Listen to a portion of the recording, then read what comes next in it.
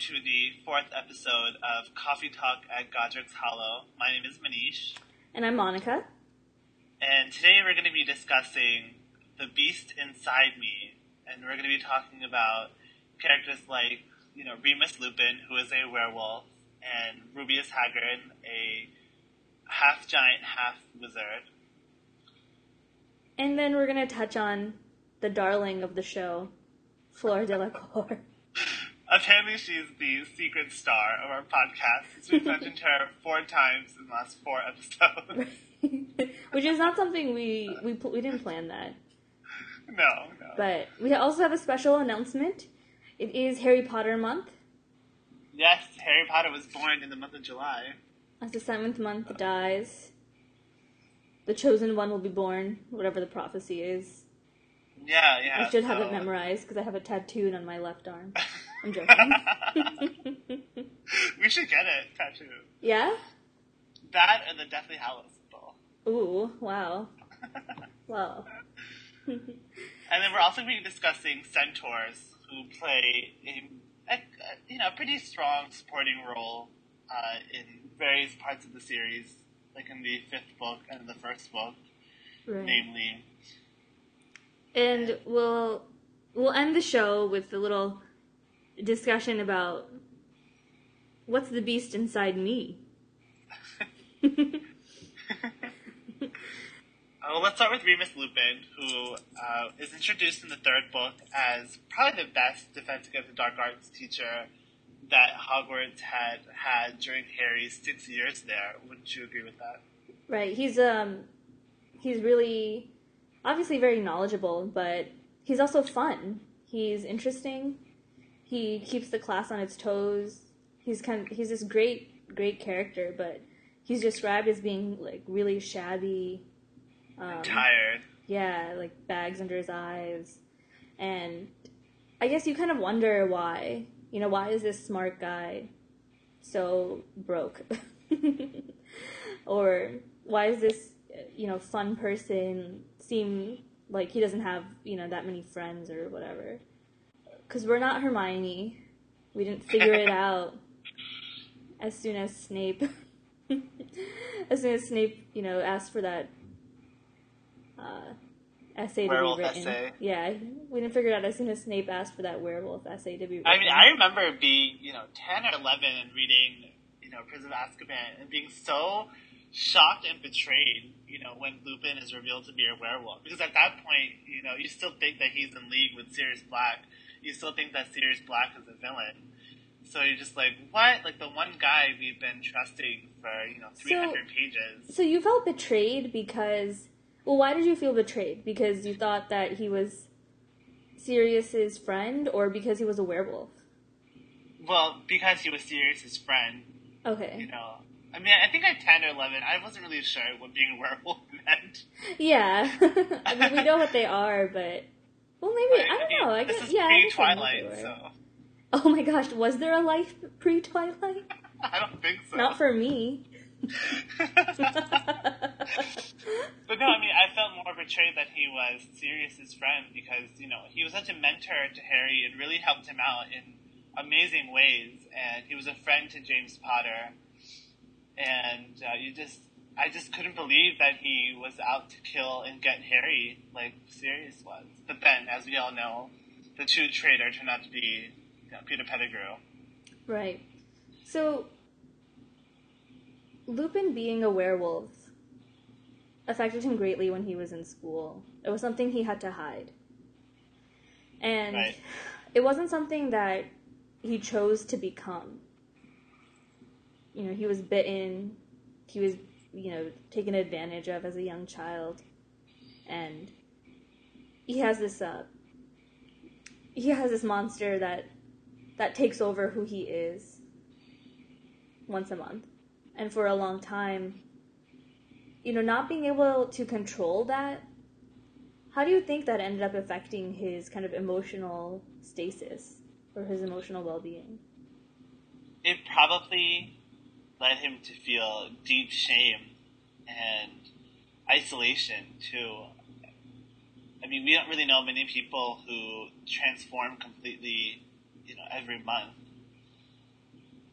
and he probably felt really alone and scared. And not just scared because he doesn't know what's going on, but scared that he might hurt someone he loves, or make a real mess of his life. But when you're a teenager or when you're a pre-adolescent, you just don't know anything about yourself. You're still finding yourself, and to have this major change, happen to you, not even by your own choice, but it has to be really shameful, and he probably is filled with a lot of regret. He probably wanted to isolate himself and make sure that no one he loved got hurt. But right. Then, which is why when he has these three friends that want to spend time with him, even when he's at his worst, or what he thinks is his worst, how could he not just completely feel so much loyalty and love for these guys, for these boys that said, well, I accept you no matter what you are. We connect Lupin's transformation into a werewolf to a couple different things. One of them being mental illness, another being homosexuality, and then also people who have HIV. Yeah, especially towards the end, after the climax, when Snape reveals Lupin to be a werewolf, Lupin has to resign because otherwise he fears that letters will come from all the parents forcing Dumbledore to fire him. So he says he might as well just leave before all that happens and spare himself the embarrassment, spare Dumbledore the embarrassment and the humiliation. And that sort of reminded me of, the sort of hysteria that came when, during the AIDS breakout in the 1980s and even into the 1990s. People really had this fear of being associated with someone who was HIV positive because they were afraid that they could contract it. I mean, now science and common sense tells us that, you can't contract HIV simply from being in the same vicinity as someone else who is HIV positive. Right. Well, I think the thing is that there's a stigma, or there still is, but there was a very strong stigma attached to it. Yeah. It's not people don't really go around sharing their medical history with everybody, but right. Having to hide something that you're going through because you know that you're going to be asked to resign from your job, or that parents won't want their children to be learning from you, is very painful. And we know that Lupin went through that already. I think the idea is that he tried to have some teaching jobs or some jobs before, but once they kind of figured out that he's a werewolf, they either completely ostracized him or basically told him that he would have to, or basically fired him. We learn in the 5th book, I believe, that Dolores Umbridge has created so many laws that will make it completely impossible for Lupin to find a job anywhere. And I don't know. It just seems that this monster that he has inside him, no matter how hard he tries to control it, or to forget about it, or to hide it, or to mask it, it always comes back and bites him. Quite literally. And then we also learned in the 3rd book that he has to take this wolfsbane potion in order to keep his own mind when he's transformed into a wolf. And right, it prevents him from transforming. Right? Well, I mean, he still becomes the wolf, but he keeps his own mind, so he doesn't transform completely. He doesn't lose his humanity, right. Which I think is a really important. It's really important for him to keep his wits about him, because it's the one connection he has to a sort of sane existence. Right, and I think that part where he has to take this medication to kind of keep him in check and everything. Well, while this change is happening reminds me of how mental illness is kind of viewed in our society, and how one of my favorite books and movies is In Her Shoes, and in it they talk about their mother who killed herself, and they say how this was like in the 70s or something. Well, I don't actually remember, but they say how their mother felt really fuzzy and not herself when she was taking medication, and it's just that mental illness isn't accepted. People don't talk about these problems that they're having because they're not viewed as being a part of who you are. Right. Anymore. You're viewed by your illness, or you're viewed by your condition rather than who you are as a person. Yeah, it ultimately ends up defining you, and I don't think Lupin or anyone else want to be defined by something, A, that they can't control, and B, that has no, well, I can't say it has no bearing on their, individuality. I mean, it does. Right, I mean, your experiences doesn't define them. Yeah, I mean, obviously your experiences shape who you are and everything, but I think it's just that, and this is also why I see it connecting to homosexuality, is because people don't see you anymore. They see you saying that I'm gay or I'm straight. They see you saying that I have ADHD or I have schizophrenia. They don't see the person anymore. And I mean, I think our society is really, nuts about labeling. You have to label yourself. Are you gay? Are you straight? Are you bisexual? Are you schizophrenic? What mental disorder do you have? And that sort of, you just become labeled so that you can become categorized and placed into the appropriate, so that people can approach you with the appropriate mindset. Like, he is HIV positive, let's not talk about it. Or she's schizophrenic, so be sure not to mention. You know what I mean? Right. So it sort of just becomes this label that just consumes your entire individuality. Mm-hmm. And it's interesting how becoming a werewolf is incredibly destructive. Yeah. And it's not. It's funny because it's not something that that you want to. At least in the Potter series, it's not something that you like unless you're Greyback. Yeah. You like how. I mean, I think that as we see from Lupin, since he can't even control it and he is such a good person, we know that it's not exactly the romanticized Twilight werewolf. Right. No, exactly. I mean, there's no romance. I mean, we still don't know if vampires exist in the Harry Potter series. Snape is totally a vampire. What are you talking about?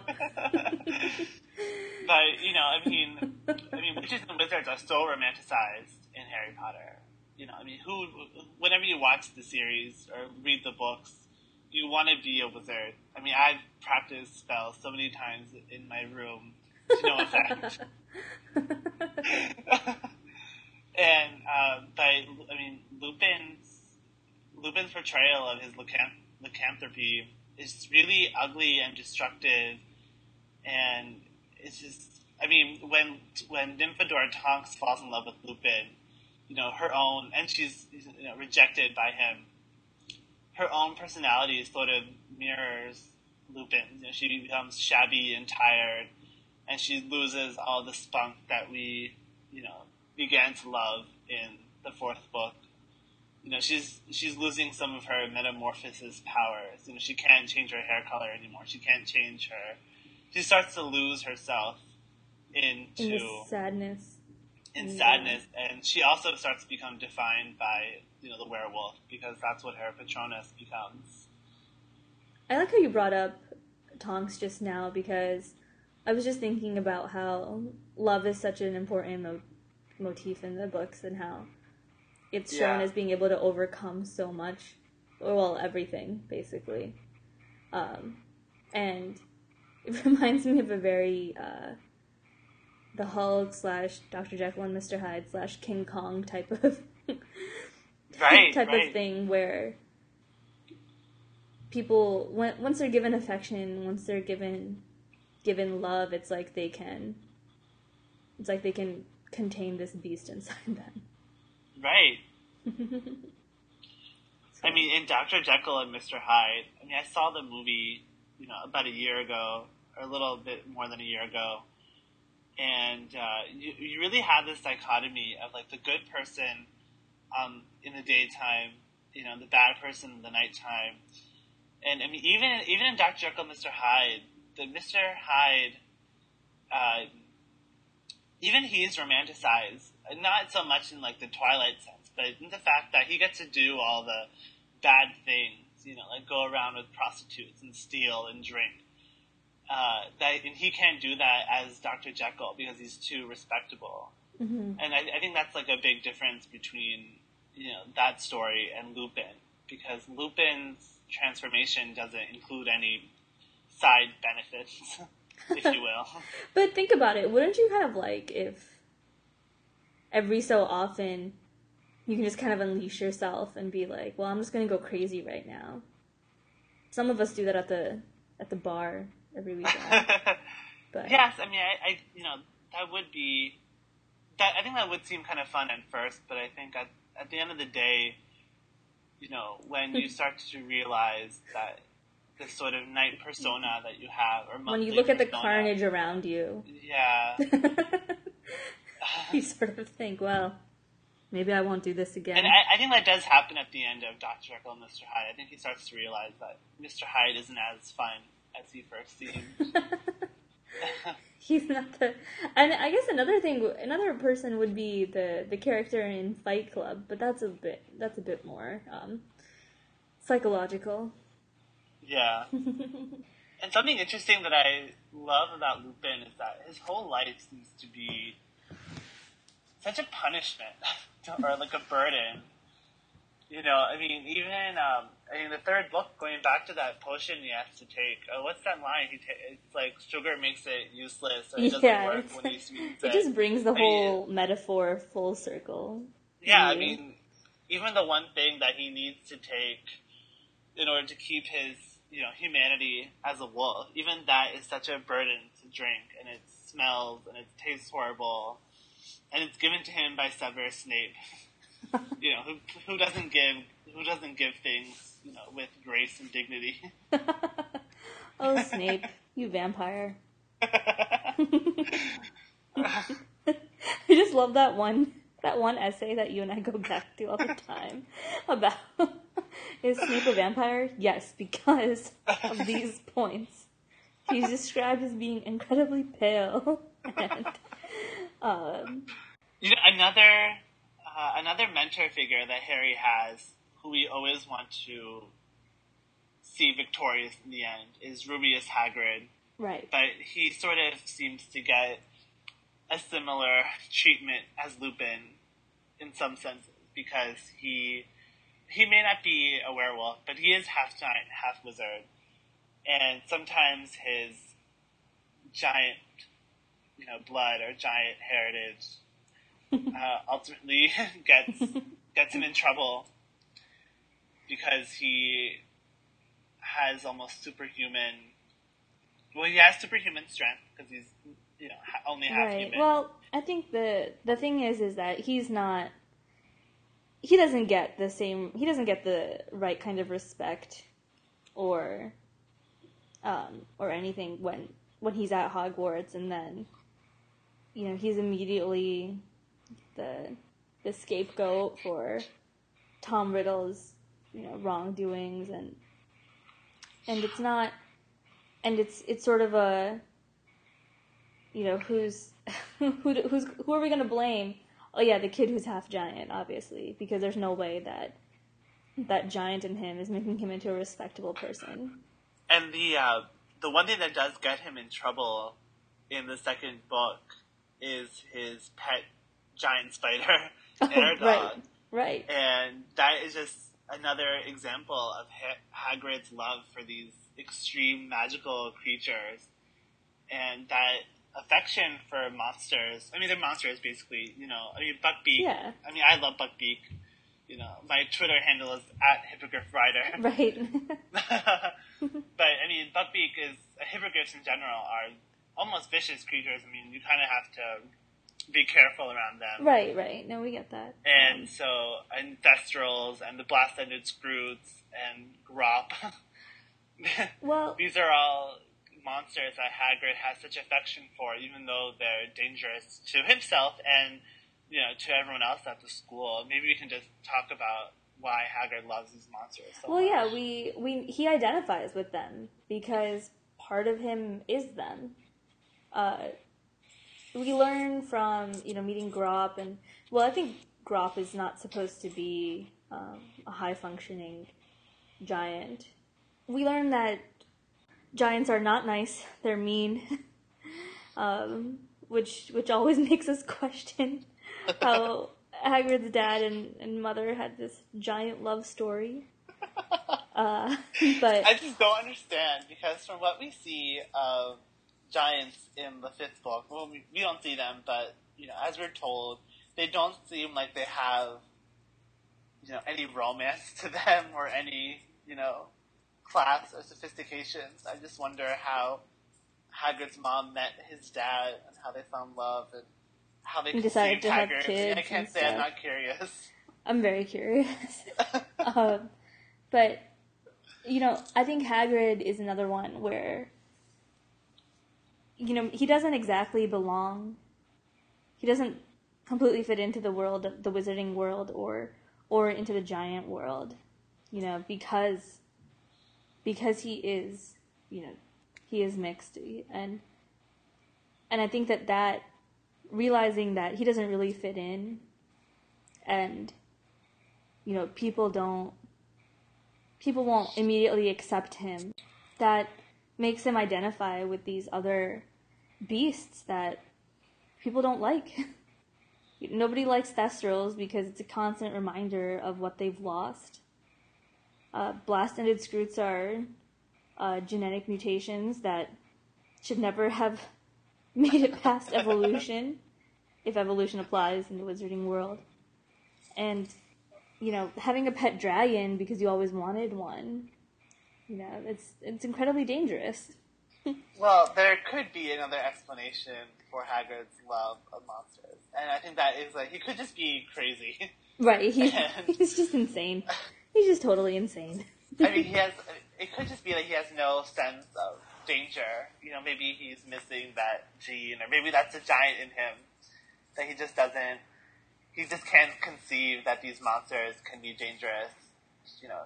Right, just this kind of fearlessness, or, but not fearless in bravado. It's definitely, why would they hurt me, you know? Type of... Yeah, I mean, I guess you could think they won't hurt him because he's just one of them. You know, he's just another beast, quote unquote, that society has to look down on because of prejudice or... Right. Well, I was recently listening to a This American Life episode called Reap What You Sow, and the episode ranged from... karma to immigration law, but one of the acts was about this Hispanic gangster who adopts a rooster, and the story is that the rooster ends up being really disruptive to the neighborhood. So, you know, everybody complains and the cops come and say, look, you have to give this rooster away. You can't keep him anymore.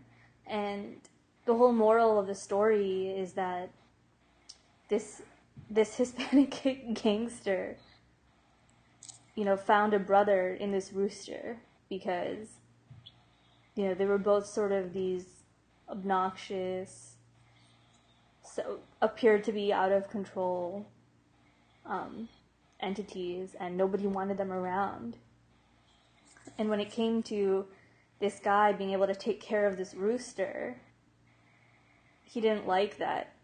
You know, nobody was willing to stand up for this rooster that was just being himself, was completely innocent and just being himself. And I just thought, one, it's a really nice story. It's sad, but it's good. And when thinking about this episode, I thought, well, wow, that like immediately connects to sort of Hagrid, because nobody wanted Aragog, and nobody was willing to stand up for him except for Hagrid. And that even applies to Hagrid himself. I mean, whenever Hagrid gets into these trouble, you only have a small group of people who want to stick up for him. Right, one of them Harry, being Hermione, Dumbledore. Ron, and Dumbledore. Mm-hmm. But he's still, even they can't stop Hagrid from being taken away, in the second book, or from him getting fire, in the fifth book. Him resigning, actually, I should say. Right. I mean, the main thing that Harry, Ron, and Hermione are always sort of thinking about is that Hagrid isn't as good a teacher as they want him to be. Grumpy Plank is a better teacher in the most like traditional sense of what a teacher should be. But they sort of stick up for him because he's their loyal friend, and they should be loyal back. And he's passionate. He cares. And he cares, and he does show them very fascinating creatures that I find I would like to at least know about in real life. Like they are creatures that you probably would never hear about in like a ministry-approved curriculum, but they are important magical creatures who serve a purpose in the society. Ministry approved just means you can read it in a book and that's good enough. Yes. Yeah. So, but I think with Hagrid, it's kind of it's a sad but cute, but cute beast inside of him. When he learns that he has this brother who's completely wild and out of control, but is then tamed by Hermione. You mean Hermie? Oh, sorry, Hermie. Just another parallel to the whole King Kong and. The beautiful girl who tames the monster. Yeah, and I keep bringing up King Kong because I had it on silent, like last Sunday or something. I have. I have to mention that we learned about Hagrid's parentage in the Goblet of Fire, and that's also when we get to meet the Vila the first time at the Quidditch World Cup, and there are these amazingly beautiful creatures who entrance every man and maybe lesbian into saying ridiculous things just to impress them, and at the hope that one of them will fall in love with the wizard. Right, and the thing with the Vila is that it is identified as being a beast, right? It's identified as being a magical creature. Especially since when you make them angry, they turn into these vicious harpies, I guess. Right, but in themselves, they are beast-like entities. They're not in the. Well, I guess this is not something that's entirely explained to us, but it's not like a Vila is a witch. But I don't think we know that. I mean, we have no idea basically what Vila are, because if they do have the ability to, procreate with wizards. Right, and they obviously have magic in them because Fleur has her grandmother's hair as her wand core. Exactly, mm-hmm. But we're not entirely sure if you can become a Vila. I mean, I don't think so. So there's just a lot we don't know about the Vila. But, however, even though they could kind of be qualified as half beast, half, human being type thing. I forget what the term is that the Ministry uses.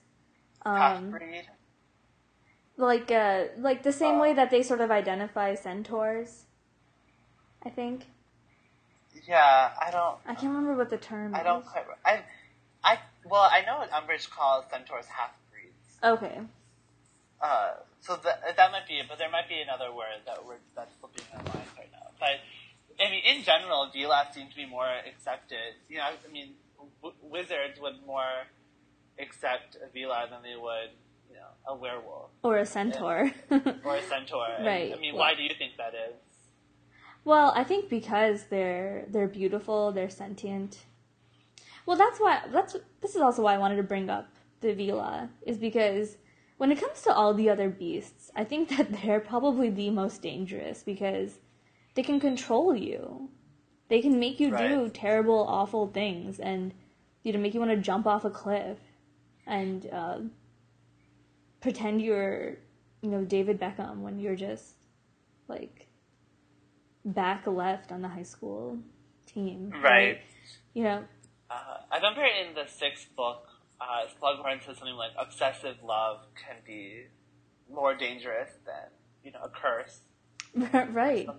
And I think that applies to the Vila because, you know, yeah, you're right. I mean, they could lead you to do these destructive things or even, you know, cause a war, I guess. Maybe Helen of Troy was a Vila. Maybe. Well, the thing is that the Vila are accepted into people's lives and into people's families. Right. When they can be so incredibly manipulative. And it seems to be part of their being, part of their nature to be, to be that kind of femme fatale, like... seductive and... Right. Yeah, I agree. So, you know, Fleur is a quarter Vila. Her grandmother was a Vila, which means she connived her way into Fleur's grandfather's heart. Well, that's the thing, isn't it, though? I mean, I feel like a Vila in, like, our own Muggle society would be, like, a really rich person who, you don't know if they love you for your money or for yourself, you know, and I wonder if Vila would kind of have the same issue, were she to fall in love with... I think what you're referring to is something like a trophy wife or a trophy husband. Yeah, like a trophy wife or Not a trophy husband, since we're in a post-feminist world. Yes, exactly. Another question to pose is: Are there male Vila? Like, what if, like, we don't know, you know, maybe Fleur has a brother, which means he would be a quarter Vila as well, but maybe the traits aren't, like, expressed through him. Maybe he doesn't have the same sort of seductive power. Yeah. I don't know. I mean, but we don't know. Since we're both gender liberationists, I would hope so. That, you know, right. male Vila have the same power over women. But I think the interesting part is that so Fleur has this capability to enthrall and to capture, and once we find out that she's a Vila, we sort of think that, oh, it's because of that, obviously. And she could, you know, Fleur could have used that, and maybe she does use it to make things go her way, or... Perhaps. I mean, definitely I feel like when Fleur is engaged to Bill, that's a thought that's sort of running in Hermione and Molly Weasley's and Ginny Weasley's mind. You know, is Fleur using her Vila powers to get to Bill?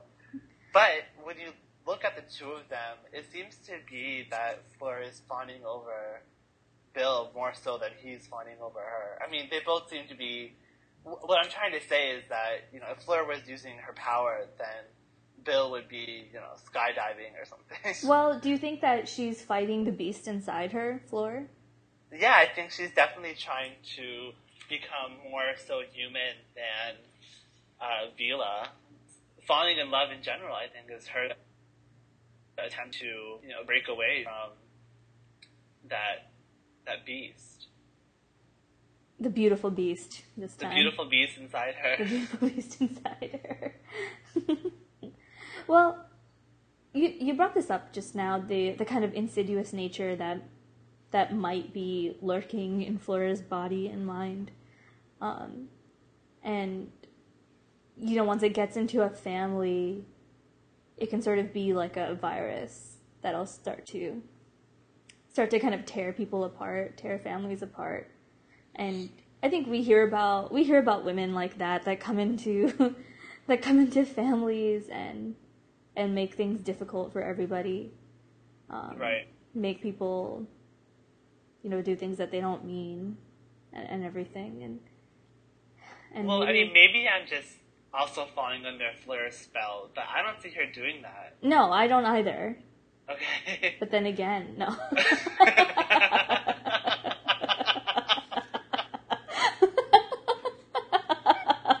This is so bad. But anyway, going back to Fleur, I mean, yeah, there are times when she's, maybe a little irritated with Molly Weasley, but I don't think that she represents that sort of, bitchy wife who sort of ruins the family. I mean, she's definitely devoted to the Weasleys. I mean, she lives with them just to get to know them better and to make them, love her like Bill does. And we don't know much about their courtship, but they have been dating for a year. Well, he taught her how to speak English, and she got her job at Gringotts. Yeah. But then again, she was also a Triwizard champion, so I mean, I imagine that she would be. She probably had a plethora of job opportunities presented to her, and Fleur's just been winning life one step at a time. So, I mean, whatever. she seems like I'm not jealous. Genuinely, yeah. But I mean, she seems to be defeating the stereotype that Vila has towards them. I mean, we mentioned this last week also, and probably the week before that, and probably the following weeks as well. It's because Vila are in the series and in the book, the textbook Fantastic Beasts and Where to Find Them. They're in there, and wizards aren't and witches aren't. It means that they're not, that they're part of the magical realm, but they have different, I want to say properties, like their elements of nature, but no, I mean definitely have magical properties. Right. They're separated by their immense beauty. They're separated by their sort of power of seduction and manipulative skill, and they're also separated by their transformation into violent creatures once angered. Well, speaking of creatures who get angry, let's talk about centaurs now. Sure. Because I think that they really personify, hot-tempered, violent creatures. Don't you think? Oh yeah, I completely agree. I mean, they're incredibly smart. They map the stars. They understand celestial movements like nobody else. They can speak to philosophy and other arts better than any wizard or witch or PhD student from from Harvard or something. But their flaw is that they're so aggressive and so hot-headed and territorial. And prideful. Right, that nobody wants to work with them. So, I mean, I think they're also separated from regular creatures, not just by their horse body, but from the fact that their human parts are so handsome. I mean, maybe you can sort of connect that to Vila. And they're just so beautiful that, I mean, Parvati and Lavender and Padma are always like, oh my god, Firenze is so gorgeous. Isn't that funny how... that's just too funny on too many inappropriate levels. Sorry. But they're just, these centaurs have this sort of persona being gorgeous, but very impatient, I guess. And why not be able to handle that? Like, why can't they kind of rein themselves in, every pun intended? And well, because maybe they just can't control that sort of beastly, that horse, because horses are very territorial also. I mean, if you get near a horse and it doesn't want you there, you will get a kick from its hooves, So, maybe they just can't control that animalistic urge to mark their territory and to fight for it. And as much as their intelligence and, supreme knowledge about the world, both physical and metaphorical, then as smart as they are, they just can't seem to control themselves. Well, what do you think then? Do you think that as humans, our greatest feature is that we have the ability to contain ourselves? Yeah, I think that's the one thing that separates humans from the other animals is our restraint and our willpower to control ourselves. I mean, if you look at Lupin, all he wants when he drinks that potion is to keep his humanity, to keep his control. And Hagrid too. We all have to control ourselves, but the Vila and the Centaurs can't. I actually think Hagrid's on the opposite side. Hagrid's the one who's he cultivates these beings and just tells them to be who you are, be wild and free and out of control. Right. So it's sort of these two extremes in a small circle, but why? One's all about restraints. I find interesting about the Centaurs is that they see themselves as above humans, and that there are a couple of times they get really angry when you sort of hint to them that you need their help. Hermione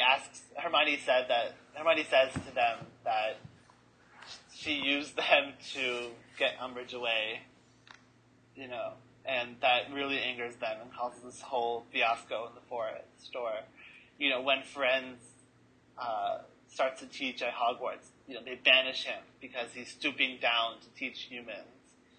But I think that's sort of ironic considering, they have this animalistic temper. That it's sort of like they try to, have this sort of haughty, I think that by whatever definition of humanity that they use, they think that humans fall beneath it, that they're the ones that uphold it. Because the things that they value are what we said, are what you said, the kind of philosophical, metaphorical knowledge about the world and the universe, and then being able to protect what's yours. But I think that's a very self-oriented lifestyle. Like, they don't have that sort of sense of community and loyalty and friendship and love that humans have. Well, and maybe they don't value those things. Or maybe they do, but not in the same sense that, like they wouldn't really come to your aid if you needed them because they think they're above that. Well, whereas Harry would. This sort of self-centered philosophy is definitely a trend in. I'm no philosophy major or student, but right, neither am I know, no way. But I know that there's philosophies out there where the only thing that exists is the self, and maybe that's a very upper high view, or kind of how it all just culminates in the self type of... I guess that sort of rids yourself of, or cleanses yourself of all these sort of worldly possessions that kind of keep you down into the world. Once you have friends and you're loyal to them, you're sort of tied to them. Right. So I guess once you break from them, that's where you can achieve your own inner peace. I guess maybe that's the philosophy behind it, but... So then maybe finding the beast inside you is releasing the... Okay, hold on. So maybe releasing the beast inside you is the way to achieve inner peace. Perhaps. Maybe when you accept that you have a beast inside of you, then that means you're truly one with yourself, I guess. Well, I'll tell you one thing. The beast inside me wouldn't be wasting time thinking about solipsist philosophy. Yeah, that's true. I'm not a fan of philosophy. I think the Centaurs are totally gonzo nuts. They're a waste of time and space. They're charting stars. Who cares? Oh, come on. Astrology is the best art. It's the greatest and most useful art and science that we have. But anyways, getting into says the mechanical engineer. Yeah.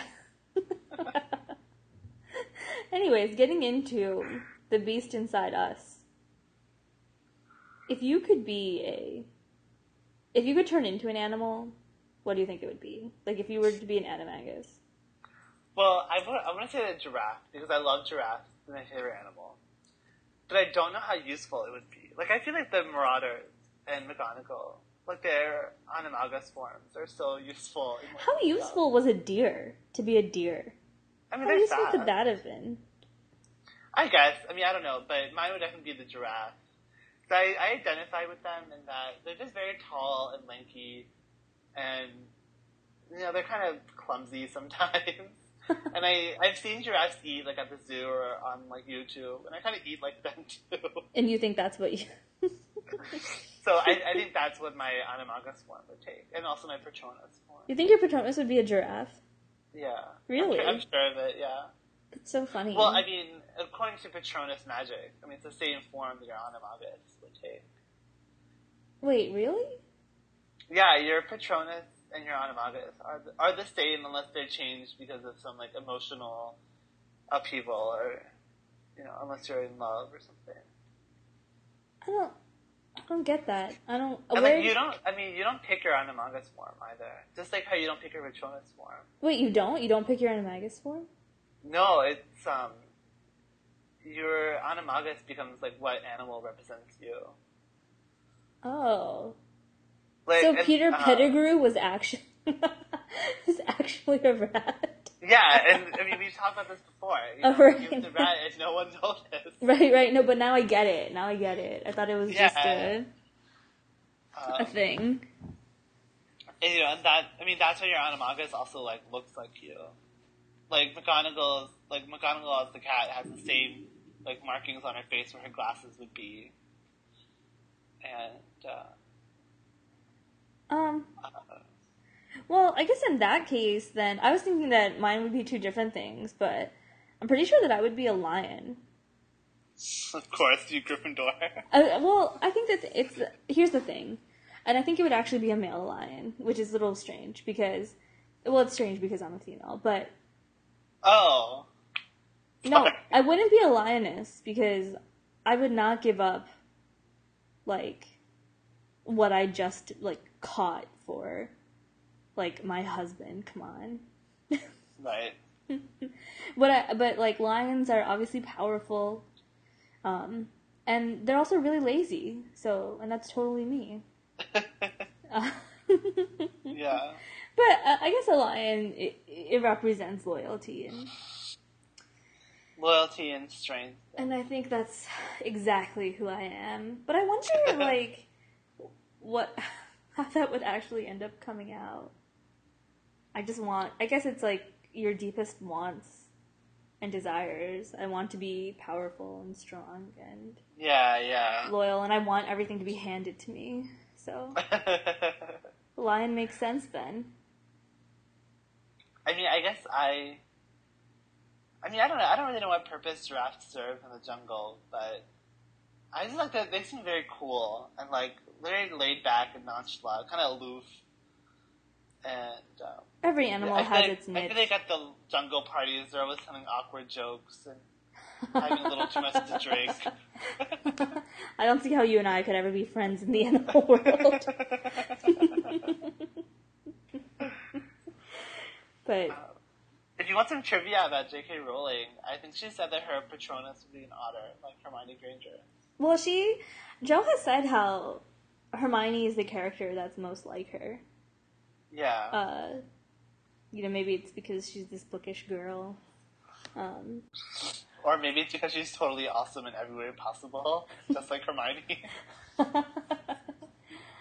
Well, when in doubt, channel Hermione. Seriously. That's our thing. WWHD, what would Hermione do? Alright, that's what I'm getting tattooed. Yeah, seriously. But, well, we ask you, listeners, to post on our Facebook page with what beast you would be. Yeah, but what would your Patronus form take? We are curious to know. Because it says a lot about you as a person, what your Patronus is. Absolutely. It's a very... personal. And it's also kind of this... it's interesting how, as humans, we decide to identify as a beast. Yeah, I guess the beast inside all of us is sort of clawing its way out. Oh. In a sense. Look at that. And we leave you with that tremendous metaphor. And as always, like us on Facebook, please. We have about Follow 8 likes. We love all of you.